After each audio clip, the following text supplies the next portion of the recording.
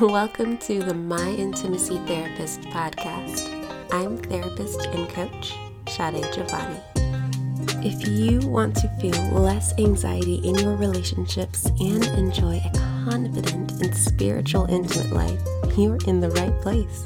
So grab a cup of tea and a warm blanket, and let's talk intimacy. So we gotta talk. There's something happening in our culture where there's certain words that are thrown around really casually, like candy, and they have a lot heavier weight and more significance than people realize. So I wanted to keep you in the loop so at least you know what's up and you know how to adjust accordingly. A lot of people will say, my partner is a narcissist, or they're just so bipolar, or what's the other one? Oh, yeah, I don't really like going in public a lot. I'm like really antisocial. Okay, all of the above were incorrect. And if you feel like your partner is antisocial or bipolar or a narcissist, I'm gonna go ahead and call it. There's probably a really high chance that they are not. And it all has to do with the fact that we are using clinical terms, meaning these are actual diagnoses in the medical community, in the psychological community that have meaning, but we're using these clinical terms to describe everyday behavior or behaviors that we don't like. So first off, when I talk about the criteria of diagnoses, I'm not gonna go into all that because, to be quite honest, you need to go talk with your therapist or a psychologist or a psychiatrist, actually have that conversation with them in person for a complete assessment. But there are criteria that have to be in place, like 5 out of 7 of these have to be true, or 6 out of 9 of these have to be true for this amount of time before you can even give a diagnosis of antisocial or bipolar or narcissist. But no, in this culture, when we use it, narcissist is referring to someone who, they just always think about themselves. Okay, a better word for that would be, I feel like you're selfish. Okay, there's so many layers and shades to this experience. So if you have a partner who you feel like is just really self-absorbed or gaslights you, which gaslighting is when someone essentially makes you think that what you believe or feel is not valid. If you have a partner like that, then let's talk about those behaviors.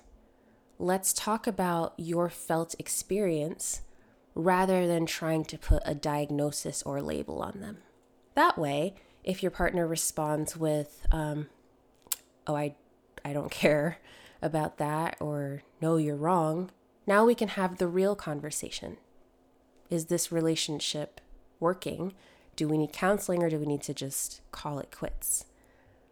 But throwing around diagnoses doesn't help. Same for bipolar. A lot of people use the word bipolar to talk about your emotions change rapidly.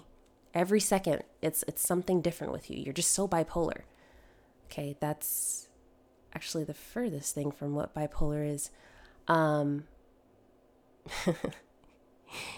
Yeah, I'm refraining from going into diagnostic criteria because I don't want you to use that as ammo against your partner. I will say, though, that if you feel that your partner is unstable or inconsistent, or that they're really reactive and their emotions change every 3 seconds, again, talk about the behaviors and how they're impacting the health of the relationship. So a way that conversation can come up is if you were to say, babe, I feel a lot of the time like we have to walk on eggshells around each other. And it seems like you get upset with a lot of the things I say, and I never really know how to change that. Like it feels like nothing I do or say can change that. Can you help me understand how we can make our relationship stronger. And if your partner's receptive to that conversation, that can be incredibly healing to have the real convo about, like I say to clients a lot, the pink elephant in the room. Let's talk about the thing. Let's not talk around it. Or if your partner hears you say that and then blows up on you, cool beans, no worries. Therapist is a great route. A therapist can help, I want to say mitigate. Is that the right word there? Manage your experience, your partner's experience, and help you guys to talk with the outside perspective, with an extra lens, okay? And lastly, where antisocial is concerned, no. I would love for the general public to stop using the term antisocial as a whole. If you do not like being in social settings, please simply say, I don't like being in social settings. That's it. Just kind of leave it there. Mental health is so real and so important and so diverse. There's lots of different ways to describe the phenomenon of how our brains are wired. And so when we start using some of those terms that help us to understand that, we use those terms out of context, it's just really going against the general movement of mental health as a whole. Does that make sense? So instead of trying to label each other or even label ourselves, just talk about your experience. Talk about what's showing up for you. If there's something you don't like, communicate that using reflective language, using I language instead of pointing a finger at your partner.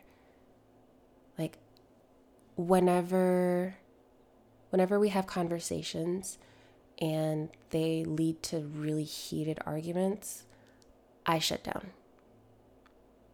That's different than saying, I just feel like you blow up on everything and you have no self-control. Like, do you see that shift there? How when I'm just talking about my experience, it helps my partner, who's hopefully safe and cares about me and is doing their own work to, recognize their stuff.